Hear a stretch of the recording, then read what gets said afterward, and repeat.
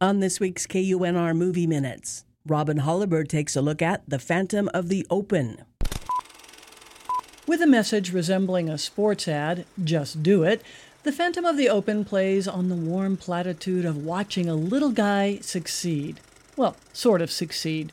In real life, main character Maurice Flitcroft gained fame and popularity for the worst ever performance at a British Open golf tournament.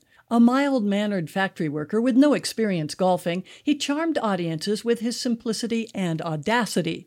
He earned his nickname and the movie's title as the Phantom of the Open by continuing to jump into competitions, wearing disguises, and using ridiculous aliases. Transferring a mild thumb-nosing humor to the screen, director Craig Roberts uses fast camera work and lots of disco music to ride over the usual visible impediments innate to filming a game of golf. Still, the director's key tool comes with his lead actor, Oscar winner Mark Rylance.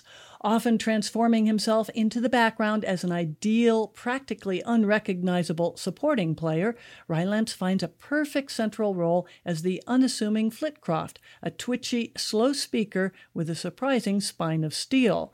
Rylance repeats many of the mannerisms he showed as the demented millionaire he played in Don't Look Up, using them in a more kind-hearted fashion.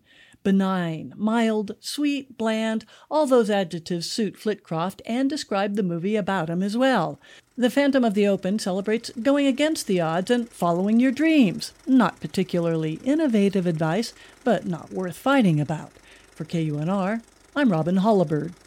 Robin Hollibird is KUNR's entertainment reviewer, author, and former film commissioner for the Nevada Film Office. You can hear all of her reviews at KUNR.org.